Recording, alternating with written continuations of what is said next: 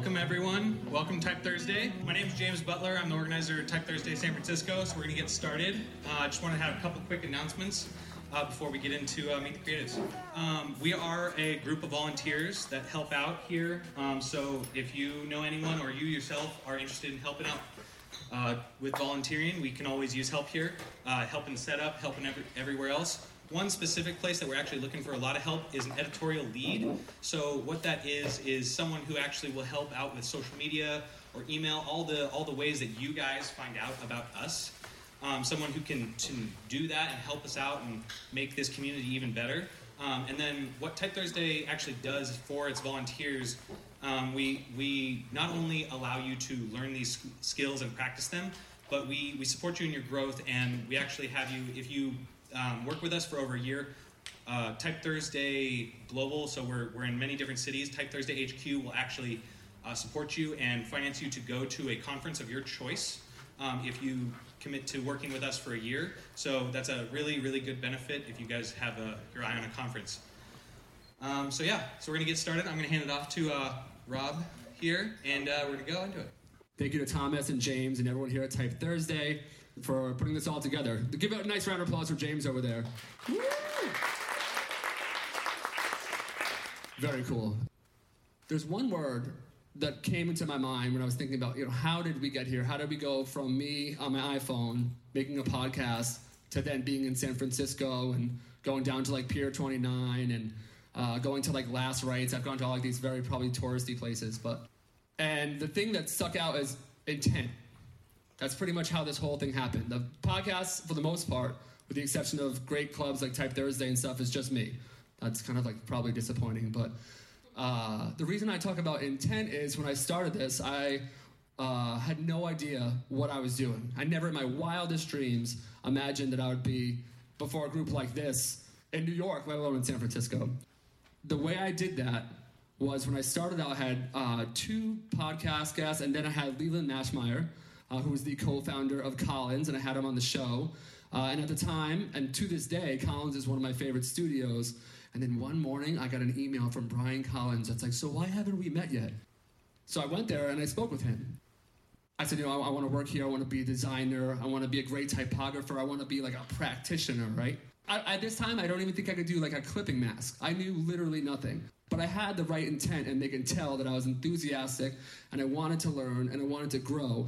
And Brian said to me that day at the table, I remember it well, he said, if you keep your head down, and you fill your head with information, and you learn, and you have the humility to grow, and to learn, and to evolve, you can do anything, and your wildest dreams will come true.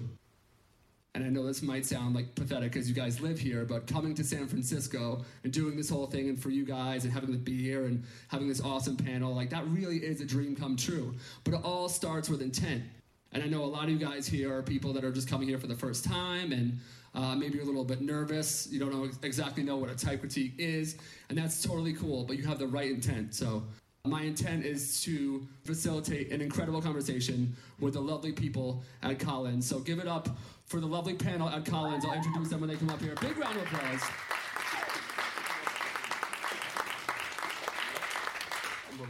One more time. You can do better than that. Come on, everyone. Get loose. All right, here we go. I should have asked you this before, but we have Corinne Soku. Soak up. Soak up the sun. I love that. Correct. I'm gonna soak up the sun. I love that song. We have Ben Crick right next to it. Nice round of applause for Ben. And we have Caroline Bagley. Is that correct? Nailed it. See? I had the right time. Very cool. Collins is a strategy and brand experience design company. You create products, environments, and communications that transform brands, drive business, and improve people's lives. So I would imagine when you're doing that, the typography plays a major role in that and making that possible. How does that make it possible? And I'm going to pass it to you first. Sure. I'll start by just saying thank you guys all for coming. It's a lot of fun for us to be here and to kind of meet other creatives in the industry. I know that we always don't get to see other folks and kind of meet folks across agencies and disciplines, so happy to be here and to see you. But to your point, I think typography, we're always thinking about brand systems as a whole and how flexible and dynamic they need to be. And in its most literal sense, I think typography provides a voice, right, for a company, and is literally kind of expressing words and meaning, and that plays a big role in our job. And I think it's not easy always to get a brand to kind of really stand tall in what that voice is and have a very strong point of view, and typography can play such a big role there. And I think an interesting point that we were talking about on the way here is that in many ways type is more fixed than other elements in a brand system. I think, photography, illustration can often be interpreted and kind of fall across the spectrum, and that's not saying that type doesn't have that ability too, but I think in many ways it is concrete, and there's something really interesting about that in terms of kind of sticking again to that notion of having a strong kind of base, solid core to a personality and a brand, and how that starts to express something in its true essence. Very cool. Yeah. Ben, she's at a very high bar. Do you have anything that you'd like to add? She took my points. This is something I've thought about a lot, is what is it about type that we as designers gravitate towards so much? More than any other element in design, it's like the thing that it feels like we as designers own typography. And there's other practices though in illustration and photography and color to a certain extent as well, but for us, typography is kind of like the tool. And I don't necessarily know that I have an answer, but I think that there's something about the fact that, you have these letters that are just, each letter is kind of imbued with meaning. They're kind of iconic. They're kind of all the things that we love about logos and stuff like that. And then you just have it's almost like Lego bricks that you have to play with both visually, and they're already embedded with meaning as well. So they just carry a lot of kind of, I don't know. That's the closest I've got, but I would be very happy to have a conversation about that because I think it's something that's on the back of my mind all the time. That's awesome. Caroline? Well, they really stole all my points, too. It's okay. I have the next question if you want to jump in. How about you lead the next question? Sounds good. All right. When working across, you guys work at the Exploratorium, which is huge. And then you also have things like the Jim Henson exhibit. And you're working across all of these various places and mediums. So when you're doing that and you're choosing a typeface, how do you go about finding that in terms of like which type foundry you want to work with, and then when you're trying to make something that's versatile and fun without getting in the way of that communication, how do you guys kind of strike that balance? Well, I can talk to Jim Henson because I worked on that project. We knew that we really wanted to capture the voice of the people we were designing for and talking about, and in particular Jim Henson, who's kind of this like crazy character who's all over the place. He's known for the Muppets and also some really crazy stuff like Dark Crystal. And so and Sesame Street. What? Oh, and Sesame Street. But he's also known for all this like really kind of darker, more adult stuff. So we wanted to capture both parts of his personality, and so that's why the typeface was like custom made, and every character is different, and no character ever repeats itself. So that's one perspective. Shout out to Caroline because she designed, she was the typographer on both that and much of the MailChimp identity. So how do you know which foundry to go with? Do you guys have personal favorites? I know that Collins has a few type foundries they regularly work with, and then some new ones. So we use a lot of different type foundries, and to Caroline's point, we often try to make our own typefaces. I think it really depends on the purpose of the piece. Typefaces cross a lot of boundaries. Often there's typefaces being used for utilities, or or for a utility which is like legible. Does it work in certain environments? Does it work hard for you? And then there's kind of type as expression, which is where we tend to land more. It's a version of display typography, but where we tend to land more in kind of trying to make our own. I think we don't pretend to be kind of like functional typographers, so we often start with a kind of look and feel and emotion, and we try to build some letters and things like that. Sometimes that's enough, and then sometimes that's a starting place, and then we'll work with a type foundry to kind of bring that to life and to make sure that we're literally crossing our T's and dotting our I's. cool. Another shout out, we have worked with James Edmondson here at Ono Type a number of times in partnership. So Do again, you try and do local? Is that something that you guys try and do? Like I know sometimes from New York City or from San Francisco, or not necessarily? not necessarily. I think the art can be done anywhere, and I think we always prefer meeting the person behind the craft, and so it's nice when they can come over and we can work side by side on things. But again, we'll go towards talent wherever that is. For sure. I love that. All right, let's hop into some case studies here. This will be kind of a fun thing. Let's start with MailChimp. In partnership with in-house brand team, you sought to capture and elevate the MailChimp spirit. Can you talk about the role of typography in bringing that spirit to life and explain some of the challenges you guys are trying to solve? I guess we'll start with Ben, perfect. I'll start. I'm gonna grab my pen real quick. And when I panic, I'll just pass it up to Caroline. No worries. Hopefully it goes Thank well. you, sir. There's a couple of things. There's both client-side factors that we're trying to deal with and express their kind of unique tone of voice and things like that. And then there's just as kind of professionals in this industry, trends and kind of things that we see out in the world that we're responding to at the same time. So it's always a kind of conversation between those two goals. I think for MailChimp, the external factor was we were seeing a lot of companies kind of gravitate towards the same kinds of typefaces, which is, especially as you work in larger branding, kind of like warm, friendly, simple, geometric typefaces.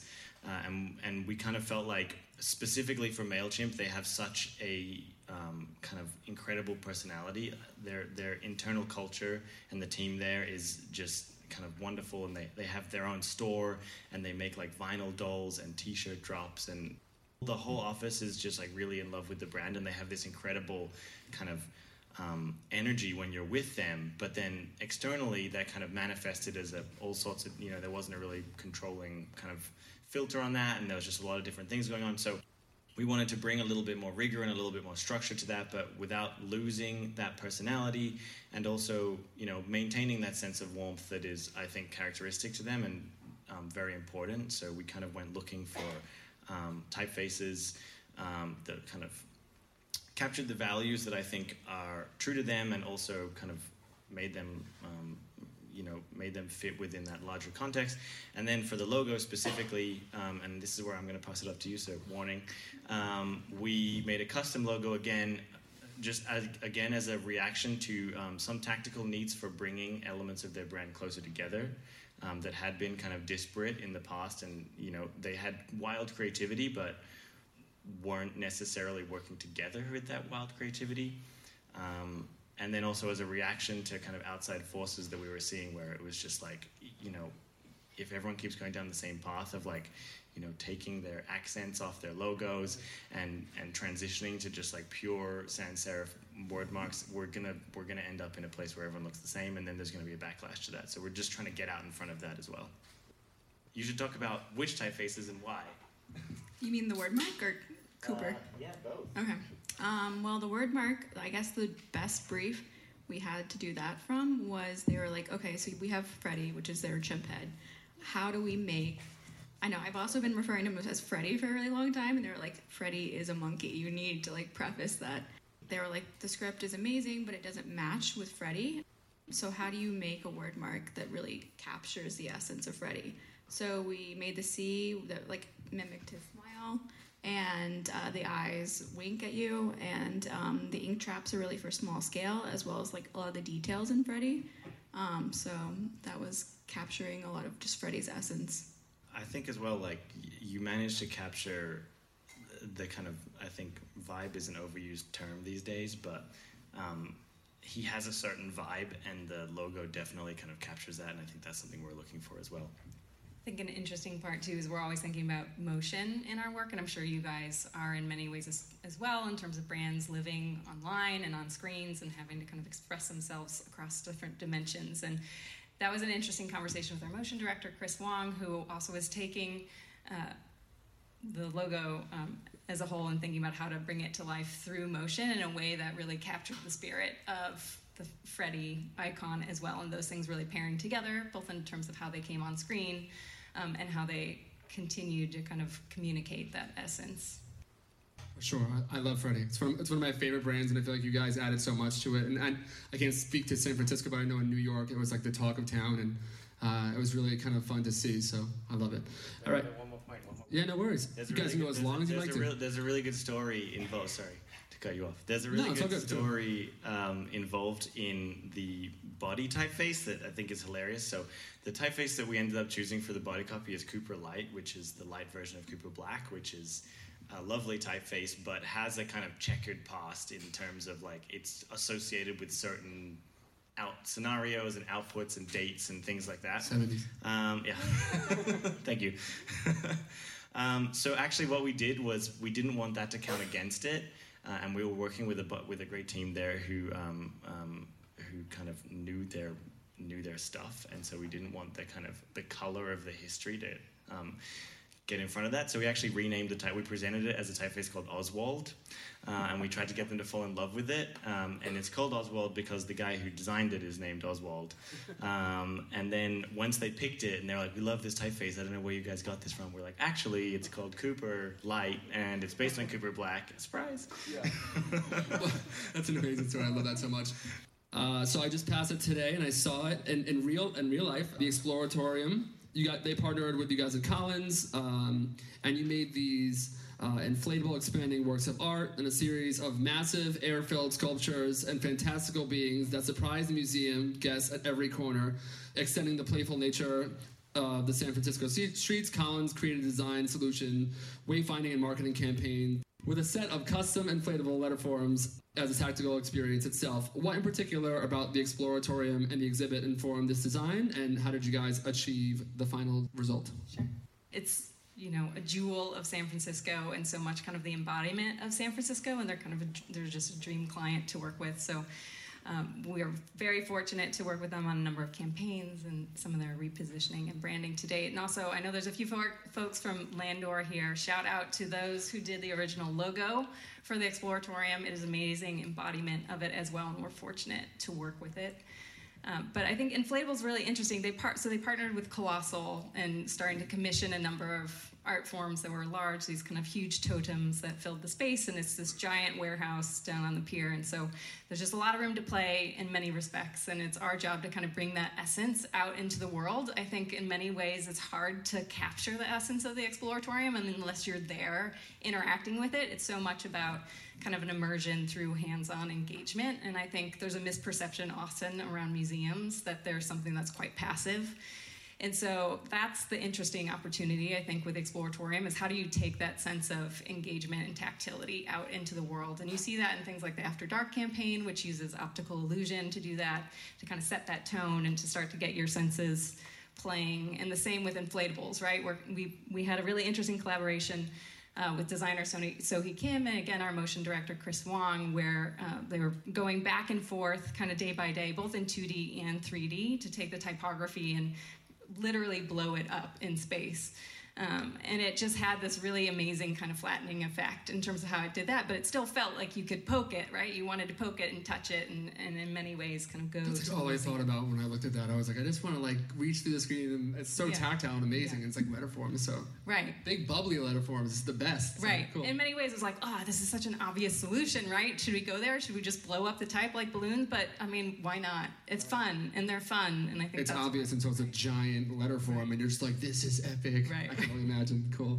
Ben, you want to add to that? Yeah, I'll say it's fun to look at, but it was it's one of those things where in design, sometimes you commit yourself to a path, and it's hard to tell in design when you start out how much work things are going to be, and that one was a lot of work because we were convinced that it couldn't be the same. Well, one, there's all sorts of different shapes and sizes, from web banners to buses to kind of skyscrapers to all sorts of different things, and we were convinced that for this thing to have the right tone, it had to be kind of musical and always changing across all of these things. And so we kind of set the task for ourselves that, almost every time you saw it, it should be a different version of that, and it should feel like it's reacting to the space around it, which was a great idea.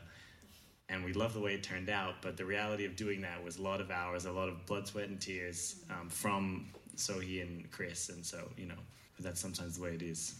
Caroline? I didn't work on it, so I love it from afar.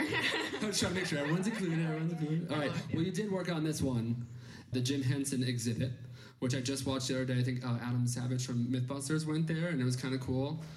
Brian's going to kill me. I have not gone over there yet, but it's a permanent exhibit. But I'm after this, I promise I'm going to go. And I'm obsessed with Jim Henson. If you look at my YouTube, it's just all things about Big Bird and the Muppets and all this different stuff. And it actually started, I wasn't the Muppets generation per se, but the first time I ever went to a design studio, that story from earlier, was at Collins. And at the time, you guys were working on the exhibit, and all the Muppets were around, and Brian would walk around with Kermit the Frog and talk to people with it. So it was really kind of cool. It's 3 years later, and I'm completely obsessed with it. So Caroline, we're going to leave with you on this one. What was it like to work on the project, and where did you draw inspiration for the typography? So this was a cool one because I was the only one on the ground here in San Francisco working on it. So it was mainly led out of the New York office with Brian creative directing, which was a really awesome experience to begin with, because they had been working on the physical space for I think 2 years before we started thinking about like there's a lot more to it. So how's typography going to work with this, and branding and like out of home, all that. So we got brought in to do that, and we went to the space to gather inspiration from the actual Muppets. Did a ton of research on Jim Henson, and originally the script that we came up with was based on his signature. Like the H-E-N was drawn first, and then it just kind of like blew out from there. So we just kept adding more and more characters, kept changing things out. And then all the internal signage, like the Muppets and different shows throughout, followed the same system. Did you guys do the wayfinding as well? And what was the typeface you guys used for that? That's something that I forgot to add to the questions, but I meant to. Yeah, we used Brandon Grotesque, I'm going to say, for like the small copy throughout. And then we used the same custom display throughout for like the big words like Muppets or immersive worlds and stuff like that. Nice, love it. While that was being developed, we also developed Kernet, which maybe some of you guys have seen was a typeface that we put online and kind of up for free that came out of that, but was something that inevitably wasn't selected or directed. And that one was fun because it just had some inspiration even from how puppets were held. Mm-hmm. So raise your hand up and kind of turn it over and, yak with your sides. And that kind of informed some of the, trappings and counters of the typography. And obviously its namesake is largely derived from unnamed That's amazing. Muppet. What are some trends you guys are seeing in typography? In general, I think in branding, I think there's a lot of incredible benefits that the internet has brought us in terms of bringing us together, allowing people to kind of see and be inspired by and build on things that they see and find community in the work that they're doing. I think the double-edged sword of that often is that we sometimes get stuck in a house of mirrors where we're always looking at the same things and the same things are surfacing. And I think that what we're seeing is that bubbling up into kind of like the way that bigger brands are now representing themselves and really using a lot of the same moves or kind of in many ways just pulling from the same kind of drawer of kind of tools. And so it's just something in general that I think we're aware of. And as designers who are being hired by companies to kind of be professionals at this, something that we should always be pushing back on is they will always navigate to the codes and the signals that they understand and have seen in the world before.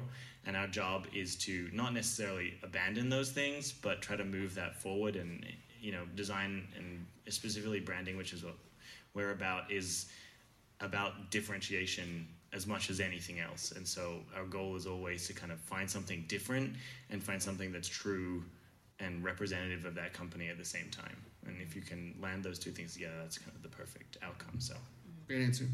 And I think just to build on that, so much of thinking about the future, our jobs as designers are to build the futures to come and to have that sense of optimism that gets us there. I think that some of the peril, right, is something that feels different, is often scary and it's unfamiliar. Oftentimes we'll tell our clients, look for the thing that's making you uncomfortable because that actually can be a signal that this is new, and sometimes new is really interesting and different, and now we have to kind of hold hands and go there. Again, making sure that it is always fulfilling the objectives of the client and what's true to them and doing it from a really authentic space, but at the same time doing it from a place of differentiation, and not just differentiation to be different. Think about the people that you like. You like them because they're an individual, right? It's the same for brands. Our job is to kind of make them the essence of what's them and specifically them and uniquely them, and to bring that to light through all of the tools in our tool belt, right? Typography being one of them and everything that goes with it. But, I guess that's the invitation for all of us. That's the most interesting, is how are we doing that, bringing that to the surface, and how are we doing it in a way that inspires us to kind of imagine what else is possible. And I think Brian does a really amazing job of igniting that in all of us to say, our job is to kind of stoke our imagination, and I think that's like a lovely industry to be in. For sure. In your time working at Collins, and everyone's going to take a turn, we're going to lead with Caroline this time, what have been some of your favorite moments? Or most rewarding, This one's easy. The people, every day. I'm surrounded by the most talented people, I think, in the entire industry. And just working with them and being I don't know, inspiration is just constantly flowing, and everyone's incredibly nice. And I couldn't imagine being surrounded by other people day to day. Awesome, great answer. Ben? So I started a really small design studio. This is going to be like a little bit of a trip down memory lane, so everybody just strap in and hopefully it's valuable on some level. I started a really small design studio. Like everyone in design, came into it in love with the craft of design. I wanted to make things. I wanted to make beautiful things. That's where the core of the passion is, and it still is to this day. But I think the interesting thing about Collins, so I worked at this place called Maud in Australia. I moved to New York, spent a bit of time, got a job at Collins, and at that time Collins was kind of, I think, like 8 people or something like that. And over the last 5 and a bit years, which is wild to say, it's kind of like grown and turned into the company that it is. And I think the really interesting thing for me has been that Collins is, in my mind, fairly unique in that it wants to make, and through Brian, wants to make work that is at scale and has impact, and the kind of stuff that you can kind of talk to your mom about and she understands, or that you can pick up someone's phone and look at and see a piece of the work that we've done. And that's really gratifying, but also trying to bring that craft and that kind of like desire to make everything perfect, and also the kind of self-propelled, motivated attitude that comes from, I think, a smaller company that requires you to stretch and do a lot of things, and try to marry those two things. And I think that is a really hard thing to do, and I don't see that in a lot of companies, and it's the thing that I really value about Collins, is that it both respects craft and quality and the people who are in pursuit of that, and also respects this larger ideal to bring that to the world in a way that maybe has a little more impact than I think sometimes designers realize they could do. I didn't really think about this one. I mean, it's really difficult to think of a moment to echo these guys, but I guess when I started at Collins, I was brand experience director, and in that way, I was fusing kind of my experience starting as a creative director and having worked in a number of places where I'd been doing more strategy and trying to bring that lens to the team. And then, to your point, I think when I was tasked with being managing partner, it felt like, okay, here's a new invitation to really think about, what is a studio that I think, an environment to cultivate and the conditions for making really great work in a way that builds on what Collins is and has been for a long time, based on all the leadership in New York and San Francisco historically, but also now, and to bring my history to it and to say, what do we collectively want to create? And, the world is our oyster, really, to do that. And so I think there's just a lot of freedom in that, and a sense of experimentation that is, something collective across the whole studio and really interesting to be a part of. Great answers, everybody. Great answers. Okay, so we're going to do like 1 or 2 more questions here, and then we're going to go into the Q&A. The purpose of Meet the Creatives, as I've mentioned, everyone's been in the same room, but it's to bridge the gap between people just coming in and people like yourself. So, Collins is a studio, I know, especially in New York, and you guys have been on Working Not Workings. I forgot what the title was, but it was Working Not Working had done a survey to see who was the most sought after studios to work for, and Collins is right alongside Apple and Droga5 and these huge companies, and for such a small studio, that's really incredible. So I'd imagine, especially you, are just completely inundated with people trying to go on LinkedIn and send their portfolio and all that kind of stuff. Send us more. Yeah, for sure. Oh, no, not enough? No. San Francisco. This is your girl right here. Network hard. Okay, so advice for people that are applying and want to get a job. So many things, but I'm going to lead with, I'll questions. lead one, and I'll just say gumption. I think folks that just are go-getters, kind of not overwhelmed, are optimistic, or, kind of self-initiating and not afraid of kind of tackling things and being kind of quite confident in the way that they go about it, and kind of go kind of headfirst into something, I think is something we quite appreciate at Collins. To that point, I think,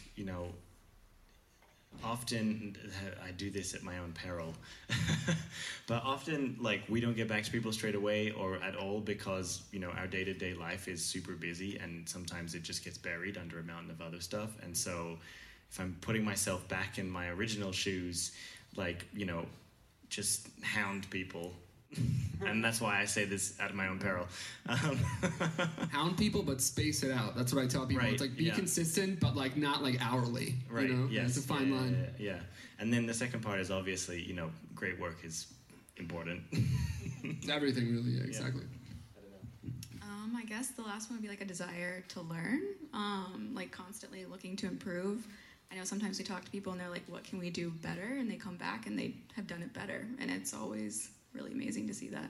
If you're like a young designer looking to work at Collins, Brian will literally send you like 6 books that you have to read and talk about. The Architecture of Happiness is one of my favorite books in the entire world. I got that from Brian's book list. So you definitely have to like reading and learning and literature. So No, I think that that's a good point. I think, one of the things we're always talking about as well is specifically in branding, your work is always in service of an idea or a business problem or, the difference between design and art is utility. Design has a functional role that it has to play. And so often what we're looking for is not just the ability to make beautiful stuff, which, by the way, is solving a problem and has value, and don't let anyone ever tell you different, but making something beautiful for the sake of making it beautiful is table stakes. Making something beautiful that solves a problem, and if you can describe that problem and why that problem was important and why you made certain decisions, that's ideal. That's kind of the perfect. Kind of like capital D design. You guys have heard that term before, and it's not the make it pretty department. You're really creating like utility Well, I think it's like make it pretty is just table part stakes. one, right? You have to Chapter be able one, to do right? that. That's how you got in the front door, but you got to. Yeah, sorry. No. Yeah. Well, no. I was going to say, I mean, it's a little bit of a back and forth all the time because on one hand, we're always ensuring that we're putting, reason behind what we do. Our clients ask that of us, and I think a lot of time we engage pretty deeply in strategy with our clients, and that's because they're asking us to help them make big decisions. And we work a lot of times with big companies and big corporations and big organizations, and that change is hard. Like, full stop, it's hard. I'm sure a lot of you have experienced what it means to kind of sell something in internally and work cross-functionally with many different stakeholders and bringing them along in that process. And and I think that demands a lot of us in terms of helping them, give them the stories and the reasons to understand why things are done and how to continue to kind of operate in service of those ideas, even if it's beauty. And so that's a big part of our job. I think on the flip side, while we're always trying to get designers to think about that why in service of the challenge they're up against or how it solves it or the story that somebody can tell around it, we have to remind ourselves to sometimes like let the why go, right? And let people play and let them just make stuff, because there's a lot of intention and instinct that goes into just making and just doing things and being surprised and delighted by form alone. And I think it's that balance of going back and forth that's our job to kind of maintain that and understand, that how that rationality kind of helps clients, but at the same time not fall victim to it, because some things aren't measurable, some things aren't quantifiable. That's why art is around, and that takes us into the future, and I think that's something that we really try to hold on to. You guys are all so smart. I'm definitely like the dumbest person on this panel, for sure. That's so cool, sorry. Yeah, I know. You guys get a couple of years on me. Okay, so someone comes into the studio, they're a nice person, they have a great energy, they're talking to everyone, and you can tell, like 2-3 years down the road from now, they can do it. What advice are you giving to them? Caroline, want to start? Perfect. I'm going to give this one to Ben. What? Damn. Shots fired. Tough crowd in San Francisco. I mean, it's just work hard, put your head down. Like, you've just got to pay your dues and put the time in. There's no magic solution to being excellent. The 10,000 hours, all of that stuff is true of design as it is in anything else. That passion will keep you going, and that's really important, and that value that you take into it and so forth. But at the end of the day, it's just like you got to do things and learn from things and not be afraid to kind of like not get it perfect and learn a lesson and go on to the next one and so forth. So. Definitely. I was just thinking about this. My husband was talking about how people are kind of a manifestation of their passions. I think to Ben's point, it's like, double down on what you're inspired by. Just focus on that thing and why you're interested in it and really go deep there, and that will start to kind of bubble up into the work, just get nerd out on the thing that motivates you and really understand and ask yourself why it motivates you, and let that show up in the work instead of being like, this is what work needs to look like these days, and here's how things look, and I'm gonna prove that I can operate in that style. That's not interesting to us. I mean, yes, we want to understand that you have a good understanding of how to design and how to use a grid and how to create nice composition. But, things that are weird and wrong are just as interesting, or things that kind of really demonstrate like what makes you tick are just as interesting. And so I guess the invitation is to just go deep. I think that's something we've been talking a lot, is like going through the hard problems. I think it'd be really easy to just step back and... Or say like the industry, or entertain these kind of ideas of like, well, I didn't go to a good design school. It's like, great, it's all on the internet. The whole thing, every question, for the most part, is on the internet. And if it's not, and you need to dive deeper, join Type Thursday, and it'll be really awesome. Give a nice big round of applause for the panel here. We're going to go into...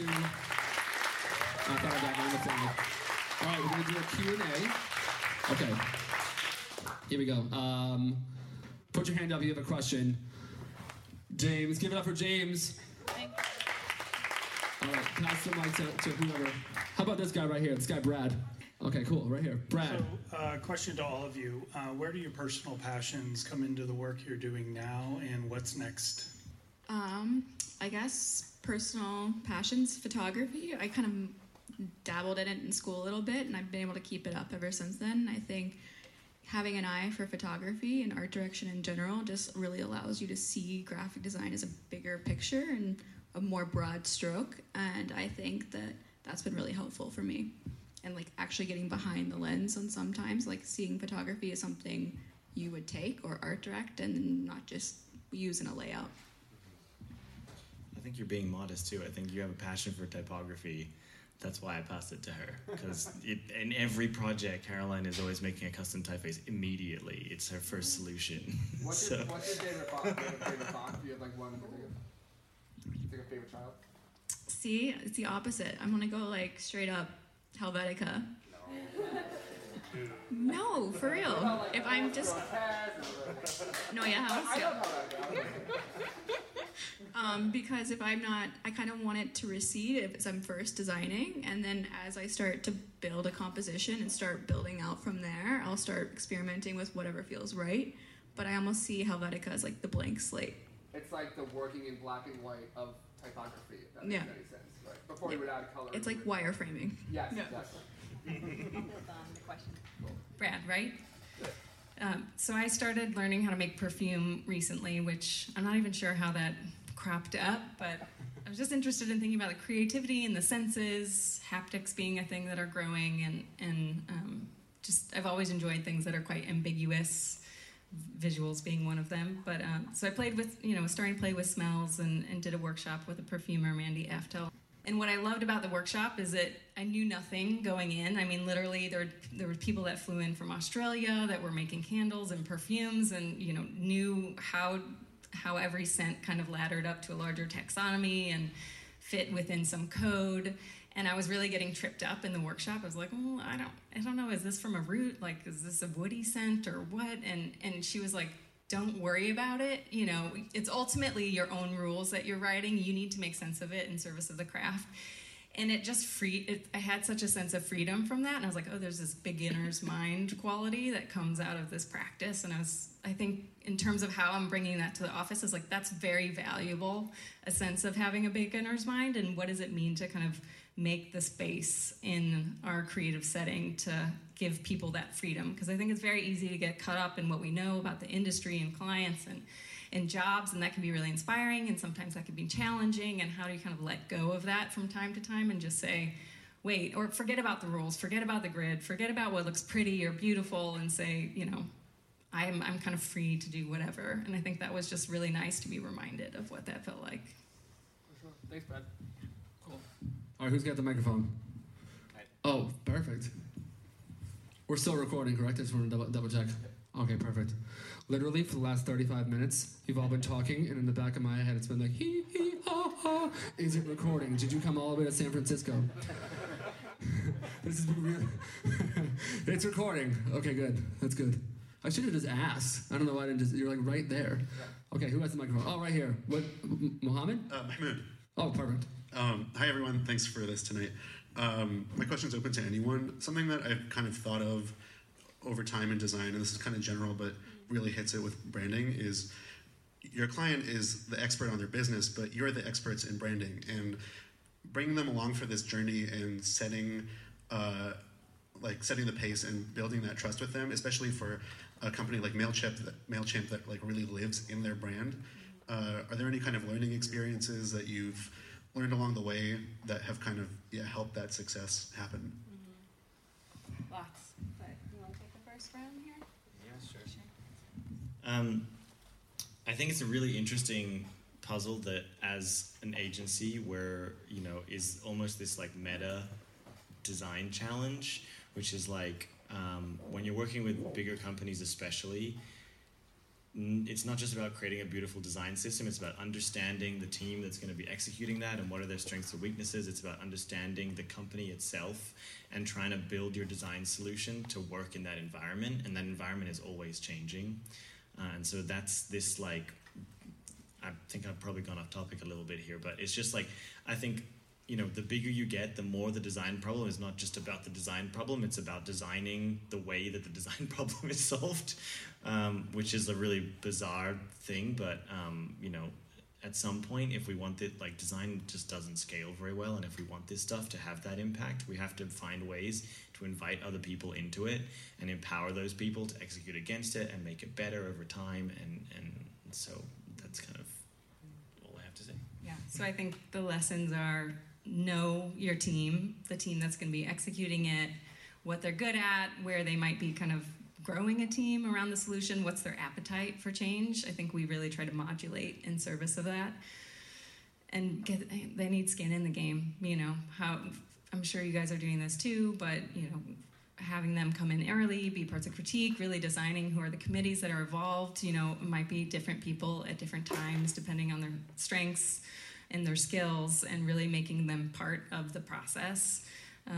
But I think we're always trying to also keep some distance too, because that's why they hire us, is to be outside of what's happening internally and to kind of bring some outside perspective and doing things in a way that they're not kind of caught up in how they do it all the time, and that's our value in many ways. And so that striking that balance is the interesting challenge, and we really experiment every time with a client and what's their appetite. And I think, give yourself permission to check in, after a month, after 2 weeks, and be like, should this change?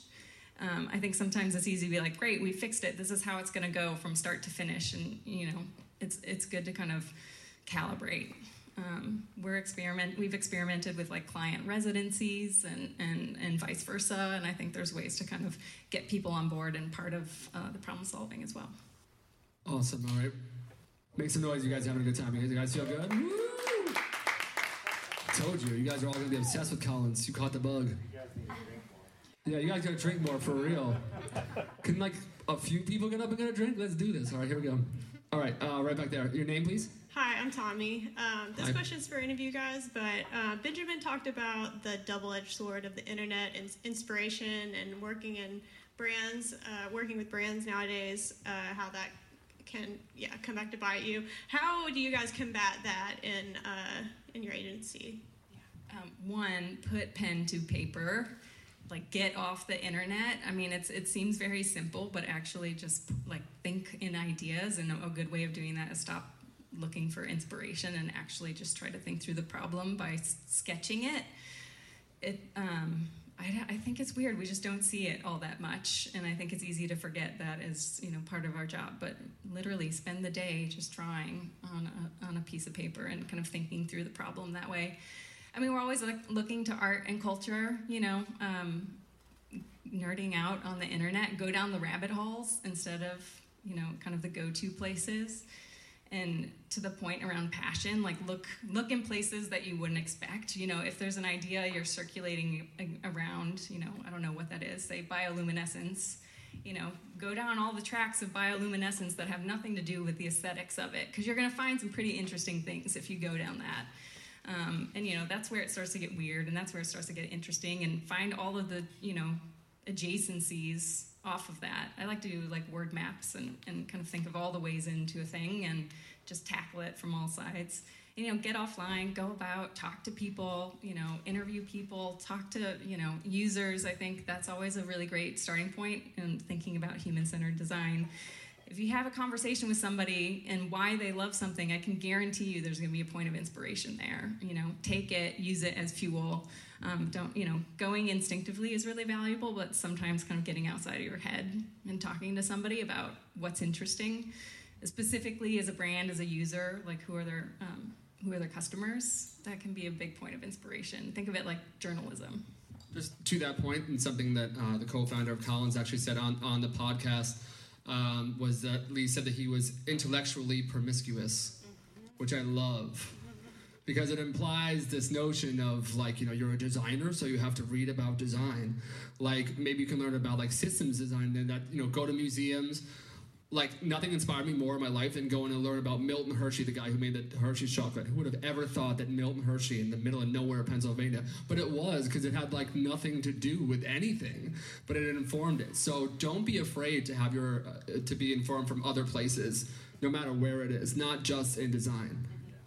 I mean, you bring up a really good point, which is just knowing a brand's history, right? It can be very easy to take it at face value, kind of, oh, I know the name, I know X, but go deep into the founder, into where they grew up, what manifested, you know, who they are today, what were the seeds of inspiration, all of the, you know, kind of trove of advertising that they did historically. I mean, that can be so rich, and I think is often untapped as a source. And, I think you'll find that there's lots of entertainment down those avenues.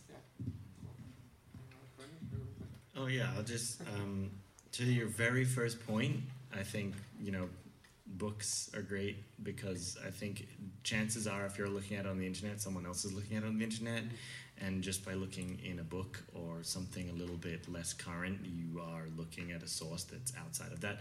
I think it's really, like, I was thinking about this, you know, it feels like design is really diverse, but if you step back and look at other eras, you can just so clearly see the moves that have become kind of common and the check marks of like, I did a good design because I did X, Y, Z. Like we were at the Eames exhibit at the Oakland Museum. We went as a studio, which was lovely. And you look at like some of the old Eames catalogs and some of these things, and you're just like, this is beautiful, but it's totally outside of what you would find surfaced on a blog nowadays as kind of like, I mean, some of the mainstream ones anyway. And so, you know, books have that quality where you can just kind of look, and that's why Brian is always kind of on everyone about getting into the library. And to Corinne's point, sketching ideas removes formalism from solving the problem, because most designers are actually, ironically, terrible illustrators.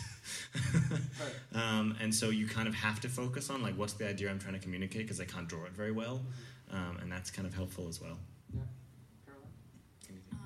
I guess also the MoMA here is such a great resource that I always love to go there at the start of a project just to like open up when I'm looking at furniture design, Ellsworth Kelly, it's amazing.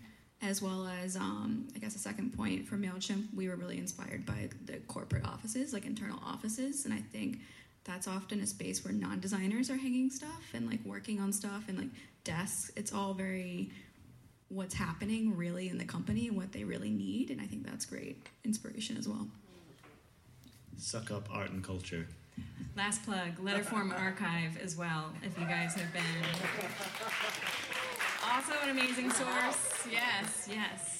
We are starting to go more and more there as a point of inspiration, kind of kick off ideas. They're amazing. You can just say, here's some themes I'm thinking about, and they'll just pull out a ton of books and histories, annuals, and it's just something to kind of tickle the imagination. For sure. Awesome. Tickle the imagination. I like that's good. That's got a nice ring to it. That's going to be in the next deck at Collins. They're going to be like, we just want to tickle your imagination with this new font called Oswald. Callback. No, I'm just kidding. Let's do one more question right here. I saw you first. Okay. Yes. Speaking of books, what are the 6 books Collins makes you read? You brought it up. The Architecture of Happiness by Alain de Botton. That's my best French impression. Yes. Oh, it's okay. No, okay, we'll do. No, it's perfectly fine. Yeah, Alain de Botton, The Architecture of Happiness. School of Life. I think he runs the organization. Oh, School of Life. Yeah. Yes. Got to. Hi, thank you. So I just absolutely adore the Exploratorium After Dark campaign. So much that I'm a little ashamed to admit, but there's a bus shelter in front of my apartment, and I've seriously considered smashing the glass in the dark of night to steal the poster out of it. Damn, bro. I won't, but San I would Francisco's really crazy. love one of those posters on the wall. People yell outside the windows here like it's no one's business. I don't know what that is. People just scream in the streets here. Sorry. Oh, you just tune it out after. I feel like I was home in New York. Go ahead. Sorry.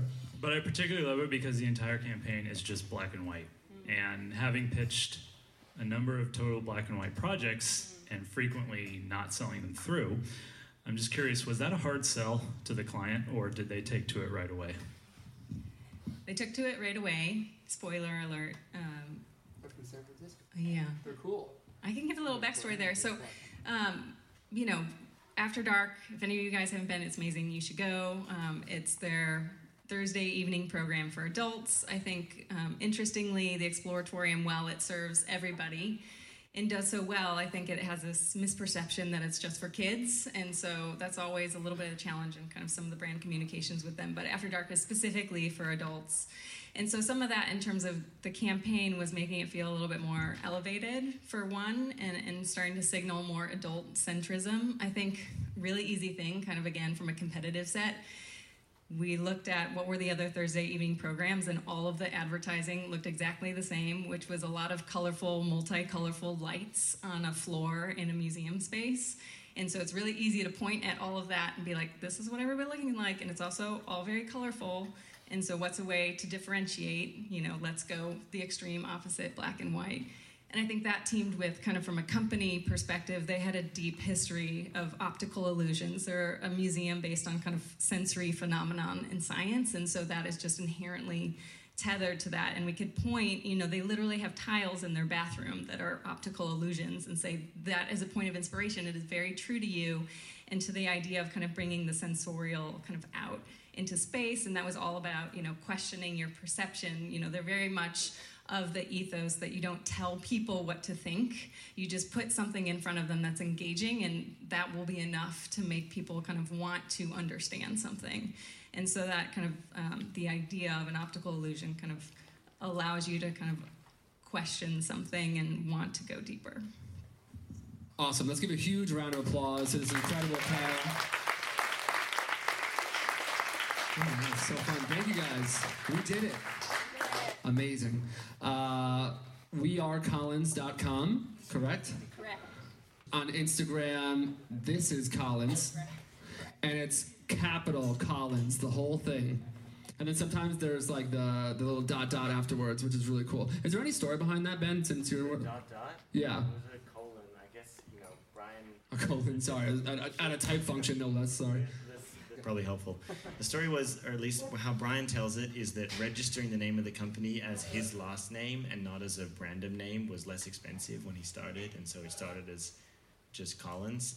And then it was kind of too late to change it, and so he's been on this permanent endeavor to kind of signal that it's not just him and elevate, which is one of the wonderful things about working with Brian, by the way, is he's very much interested in elevating the voices of the people that work with him. Mm-hmm. And so the dot was a kind of graphic device for, like, you know, there's more coming. And then We Are Collins, and, you know, that was us trying to make that same idea. And then This Is Collins is because we couldn't get We Are Collins on Instagram, and so that was that. I Meet the Creative NY, which is terrible. And then I'm going to pass it over to James here in a second. Who's going to pass it to you. And then the handles here is Type Thursday SF for Instagram, correct? Yep. All right, everyone who's here, who's new? Raise your hands, new people. Raise your hands if it's your first time. If all you guys can go on Instagram right now and follow Type Thursday SF. This is Collins? This is Collins, right? Yeah. And Meet the Creators NY. All right, one more round of applause. I'm going to hand it over to James. Thank you. San Francisco, I will be back anytime. Thank you guys. You guys are the best.